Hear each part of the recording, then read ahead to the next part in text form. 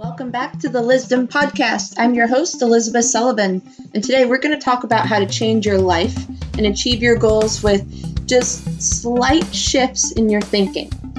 So I'm going to make this short, sweet. I'm going to give you some action steps, and let's go through this real quick. Basically, to sum it up, as humans, we have about 70 to 75,000 thoughts a day. Now, fun fact about this, very interesting fact, and if you take this back to heart, I guarantee you can change how your life looks 1 year from now if you do these steps and understand what I'm about to say to you.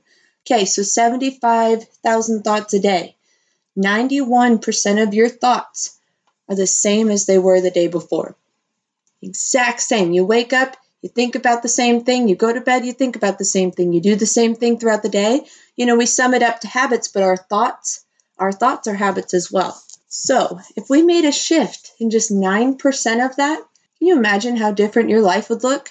I know mine has 9%, just a tiny, tiny little shift in thinking. So I'm going to give you 3 steps. Step number 1 is assess your thoughts. Let's get aware of what we think about because we can't change what we don't know. If you're not aware that something is inhibiting you or you have a bad reaction to something or you're constantly putting yourself down in this area when you should be building yourself up, then you're not going to know that that's where we need to address that 9% shift. That's step number 1. Assess your thoughts. Get aware of what you think about. Step number 2, you're going to change your thought response to have a dialect that more serves you.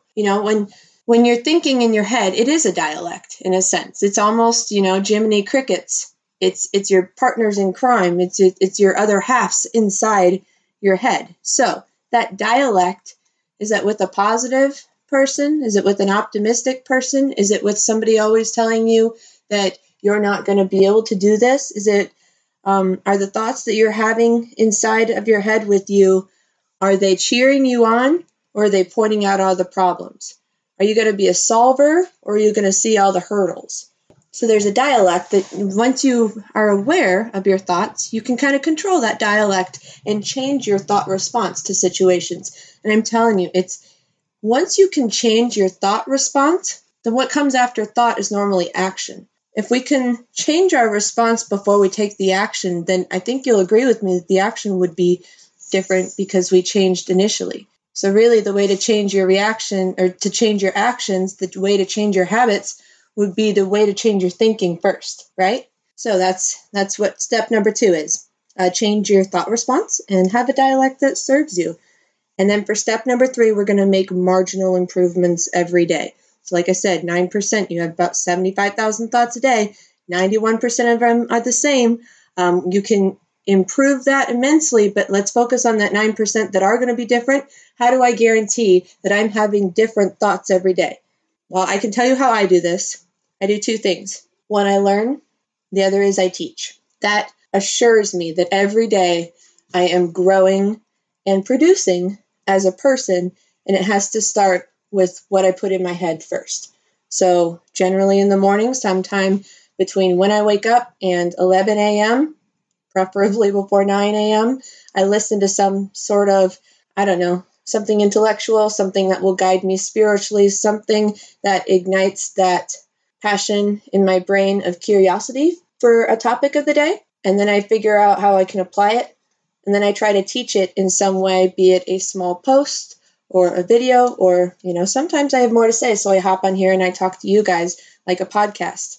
So that's how I do step number 3 is making marginal improvements every day. That 9% is you got to be purposeful about it. You got to be actionable. It's not going to find you. You have to find change. So I find something to learn, and that has been easy. The harder part for me, and it's kind of a challenge, but this is part of the fun of learning, is teaching it, because it's been proven that once you teach something, then you know it even more. So if you want to learn something, teach it. It's another little tidbit that we didn't mean to throw in there today. All right, I would love to hear from you. What are some action steps that you can take to change your inner dialogue, to change your thinking? Maybe you're in step number 1. Have you assessed your thinking? Have you kind of figured out what are you thinking about? What are your responses to things? I would love to have a dialogue with you, so let's talk. Where are you at today? Are you in step number 1? Are you going to assess your thoughts? Or have you already gone through some of that personal work and figured out what your inner dialogue is, and you're in step number 2, and you're going to be changing your response to have a different dialect, to have a conversation in your head that serves you and has solutions? Or are you in step number 3, where you've already assessed your thoughts, you've already changed that inner dialect, and now you need to figure out how to make improvements every day? Because even change can be the same if we don't look for something new, if that makes any sense. All right. Stay strong, guys. Catch you later.